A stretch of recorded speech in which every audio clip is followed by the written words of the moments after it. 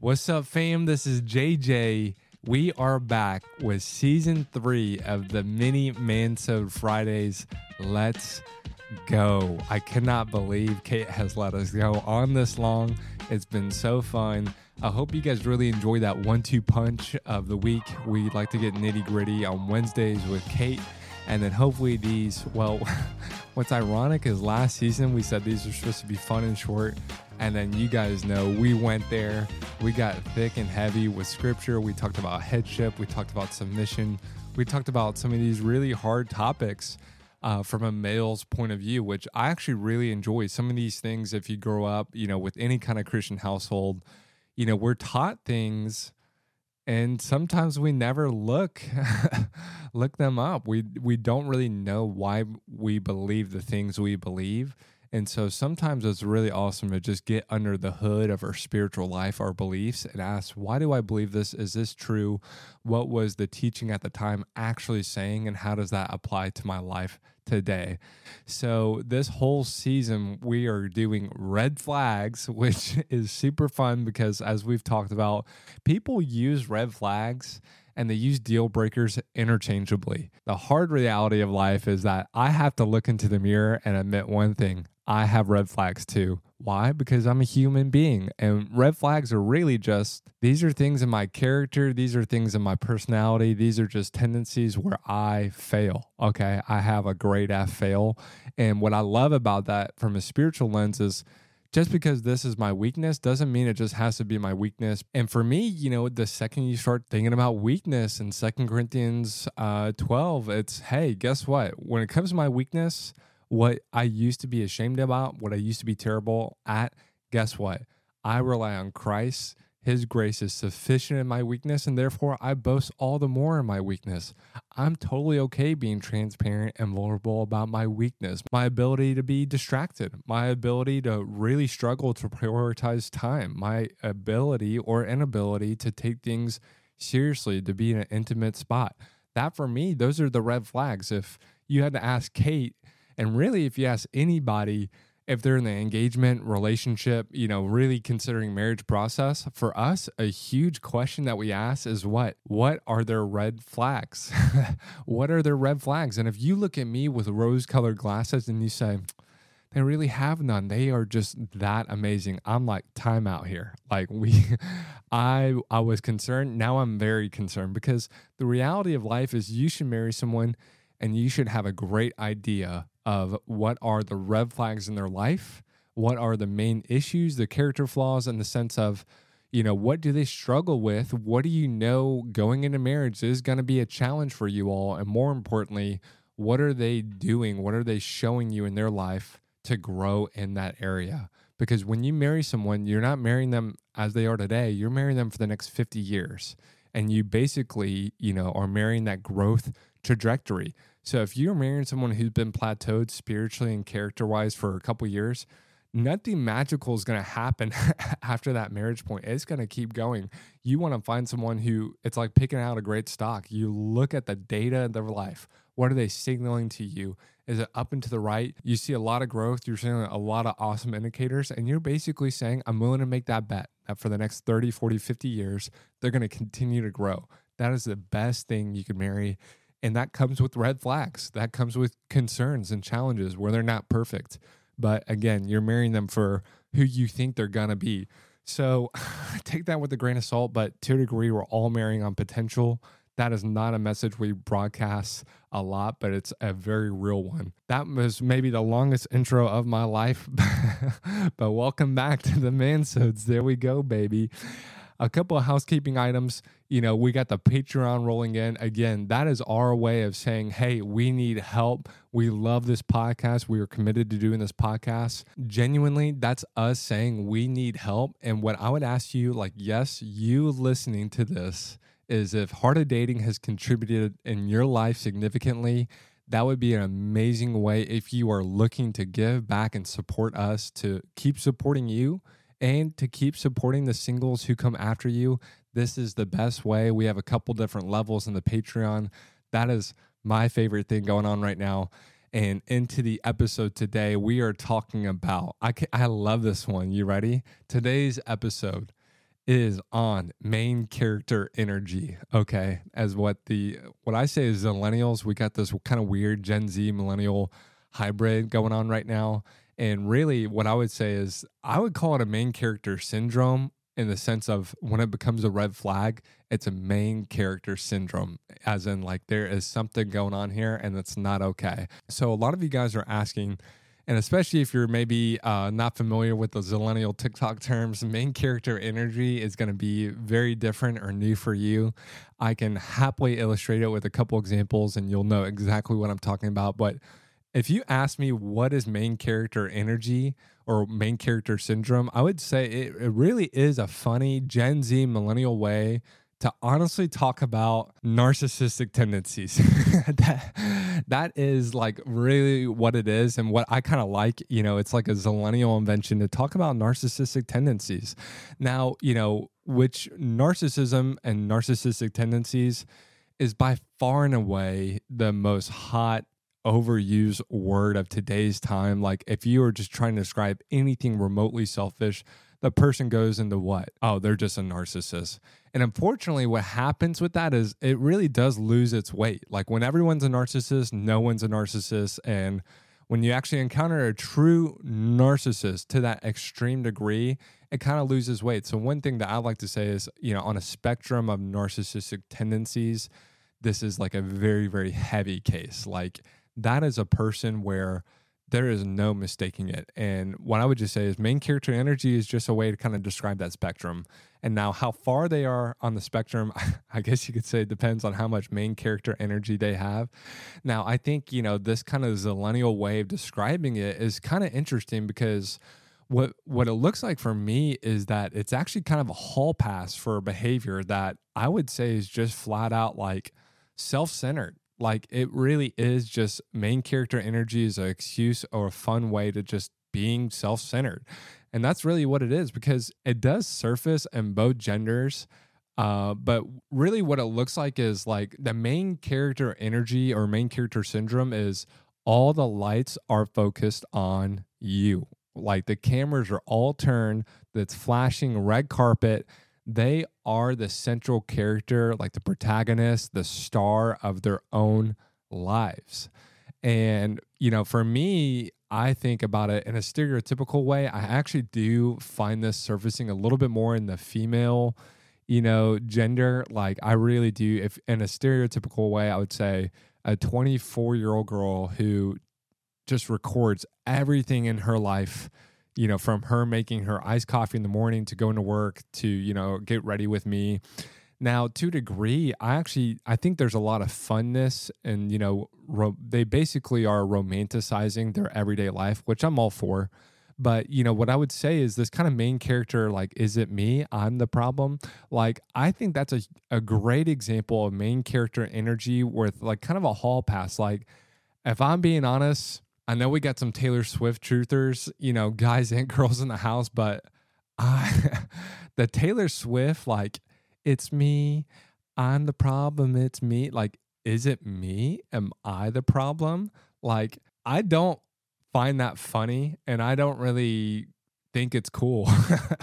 I know it seems harsh. I know I seem like some grouchy old dude, but like, I do think at the bottom of that, there is this kind of like hall pass, funny write-off of behaviors or mannerisms or things that are just not kosher. Like I don't subscribe to it. And, from this kind of TikTok, Instagram thing where, people jump in the middle of traffic and do a whole entire TikTok dance for 30 seconds.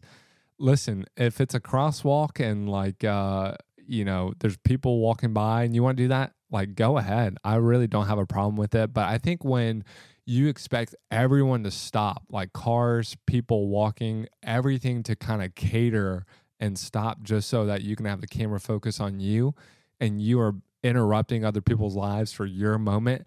I do think like you guys can obviously see on that spectrum of, the main character energy where it quickly becomes all about you to the detriment and cost of other people. And you just simply don't care. I think some other great examples, like you see these videos of the gym influencers who get upset with people like walking in front of their camera. like totally unoblivious or unaware. Like, again, for me, that's just an expression of everyone should know who you are, what you're doing, and like cater to going out of their way so that you can have your video of yourself working out. Again, like, I just think it's an overinflated sense of self. And I think that, Gen Z, millennials, like there is an element of main character energy where people use this to romanticize everyday moments of like their love stories, their life, their career moments of life. I'm actually all for that. Like, I really think it's cool that they celebrate, even the mundane of life, the funness of life. If they're going to get ready for a Taylor Swift concert, get ready with me, makeup tutorial, like, do your thing. I'm all for it. I do think there is like a lot of fun in being creative and expressing your life and sharing it with the world that way. There's that creator who does the like still shot, where it's like lots of color, like a funny, quirky music video of like their life where it's just the person standing like symmetrically in the camera at different parts of their day. I'm all for it, and I do think though there's a very quick way where this escalates really into that whole passive living and just a very self-centered lifestyle and behaving however you want, because you are the main character and everyone else is an accessory to your story. So I do think initially main character energy and syndrome might seem actually super charismatic. Like, there are people that you are around who are extroverted, charismatic, charming, funny, gregarious. They really have a great way of like moving conversation and cracking very funny jokes or telling funny experiences and stories, and they can even be giving to a degree. Like, I call it like faux giving, like FAUX, faux giving. And this can be really attractive for people who are actually comfortable and fine taking the backseat of life. Like, especially if you grew up in any kind of chaotic family, whether it's like a small family or a big family, there's some people and personalities in life that actually just are completely fine and prefer to be in the background. And I think you could also picture it from like a typical Netflix couple where you have like a very eccentric, strong personality paired with like that backseat partner, just letting them do their thing. And I think the thing about main character energy is, initially it's very attractive, but over time it very quickly loses its attractiveness or givingness, because what you start to realize and how this main character syndrome and what I would call me monster syndrome surfaces in dating, it surfaces in a few different ways. I think like number one by far and away what we find is this could be guy or girl. I think I do find it more in my experience to be maybe more female, but number one in this kind of main character energy and syndrome that might be attractive, fun, hilarious, awesome at first, is very quickly over time you realize, and what starts to wear over you is everything caters to them. Like, everything caters to them. And from like a male to female pursuit, I think this is really tough because men in a traditional gender role, I think what we are built and enjoy is pursuing. Like, we love the pursuit. We love the chase. We love to like set our objects, of our eye and really, really pursue a woman. And when that's done, I do think, and what I really love and encourage men to do is just give and serve and pursue with no strings attached. However, that over time done well, regardless of your attitude, like you might be the most servant-hearted, kind guy, and unless you're completely oblivious and naive, you do start to notice when things are not being reciprocated or just simply appreciated. I think that the number one killer of a man's pursuit and ignition to pursue a woman, the number one killer is what I would say is entitlement. Like, thank you, like, you did this for me, you did Y for me, you did Z for me. That's what you're supposed to do. Like, I'm not going to thank you, like an ungrateful heart. That attitude and character trait is a massive red flag for me. And I think like men go through life and pursuing and dating, and they don't even consciously, talk about it with their friends. Like, she was so ungrateful or unappreciative. It's a red flag. Should I not pursue? Like, it kills it by itself. Men don't even have to talk about it. It's kind of like this unwritten attitude that just suffocates a man's pursuit, is entitled energy. And I do think it's one thing to have a standard And one thing that we love on both sides is having a really, really awesome high standard and expectation of your person. And you can have that and still be warm and kind, but it's another to be entitled. I think the difference between entitlement and just having a high standard is how that person responds. Because if you are a person who is kind, you are aware, and you also have high standards, well, they can kindly and lovingly let you know their standard. They can give you the opportunity to deliver. And two things, if you do deliver, they will thank you. They will genuinely be appreciative and let you know that was really, really awesome. I know you went above and beyond. And I just want to let you know, like, that meant the world to me. That was super, super awesome. And if you don't deliver on that standard, and if you're not what they're looking for in this really, really high expectation, I love it because they're just like, hey, and that's totally okay. Like, that's just where you are and how you operate, and you're on your own journey, and that's fine. But I'm not entitled to that from you. I'm not disappointed in you. I just have an expectation and a standard, and I don't think we quite match up there, and that's okay. You see, entitlement, two things. It's a demand, not a request. So it's not like a kind, loving request, an opportunity for you to deliver. It's a legit need, demand. If they do get it, one, they're just not appreciative. And more importantly, number two, when they do not get their way, what they wish for, they are highly sensitive, highly reactive, and highly volatile. It really is like their way or it's over. And they are very disappointed if you did not come through on their entitled wish, need, expectation, right? There's no freedom for you to just operate how you operate. You have really disappointed them in their world because you didn't deliver on their expectation. You see the difference? I just see like the heart difference on the front end and the back end. And again, one of my favorite ways to evaluate people's character besides just main character energy is how do they respond when they don't get their way. That is the best way to evaluate someone's characters. How does a person respond when they don't get their way? And that is the best snapshot of emotional, spiritual, maturity right there. Number two, main character energy, main character syndrome, one of the hallmarks is this. They just take. And again, I think from like a traditional, male pursuing female, or this could be vice versa, female looking at a situation and be like, is he a taker?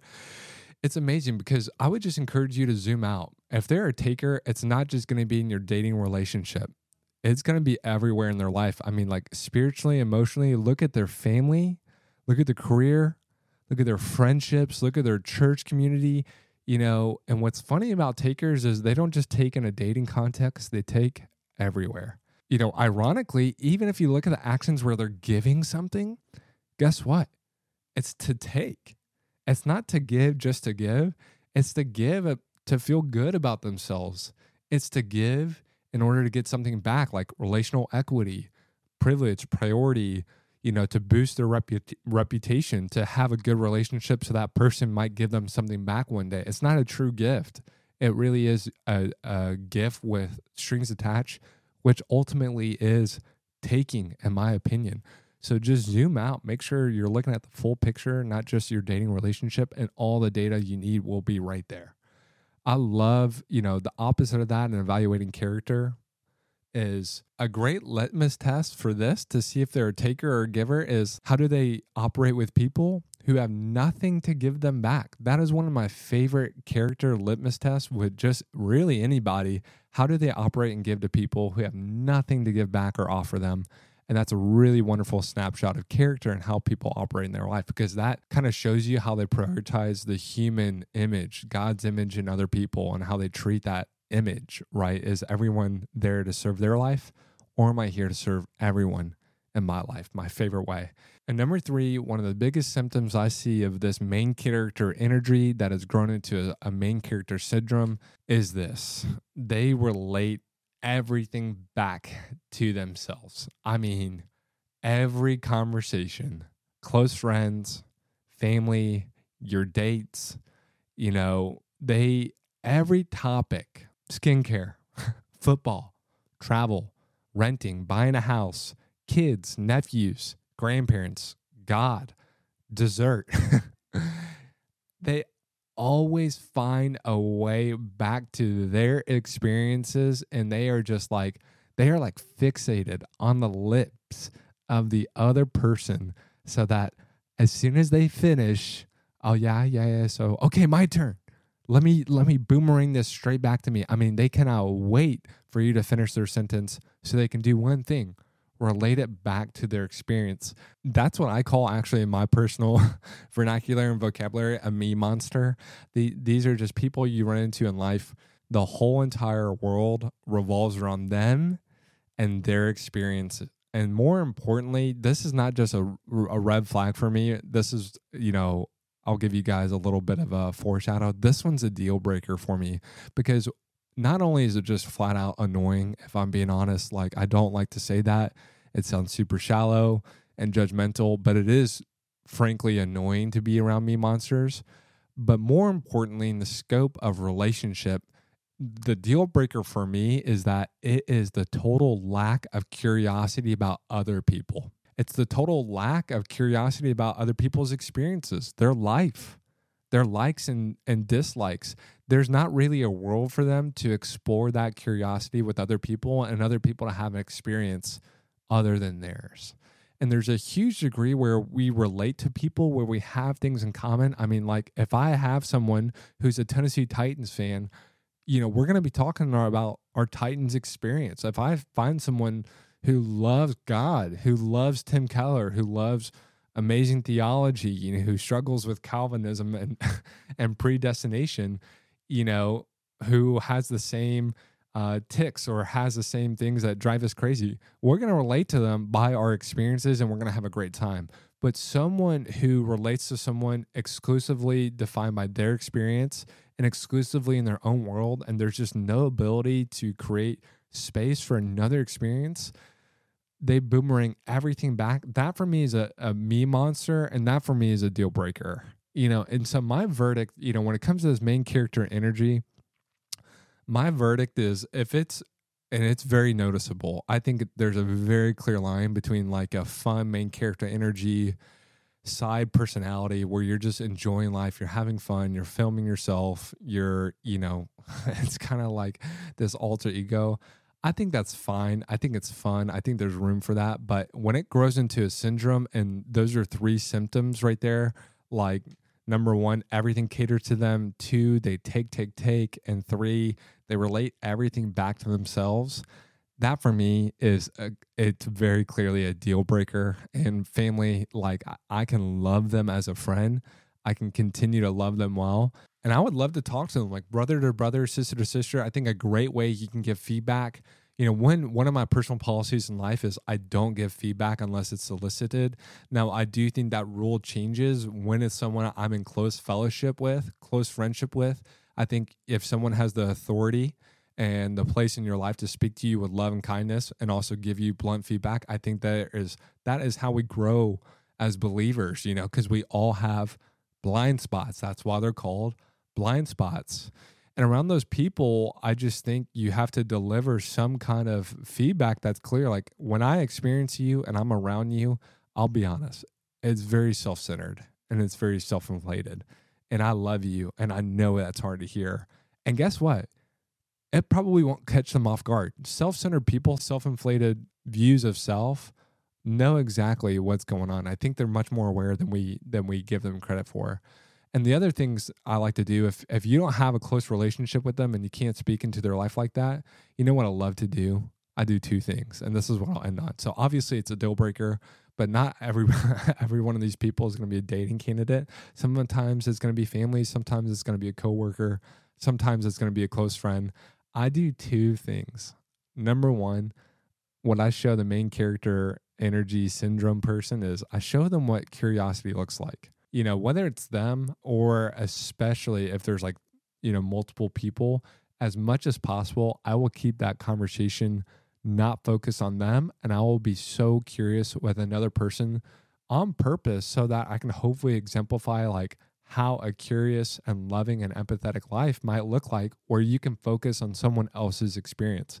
And number 2, this one is a little cheeky and naughty, but I stop rewarding conversations that go back to them exclusively. Like, I genuinely, if you're going to just keep boomeranging it, I'm I'm going to be short, I'm going to be blunt, and I'm just not going to reward conversations like that with further questions and further exploration. I'm going to turn the conversation, I'm going to focus on the other person there.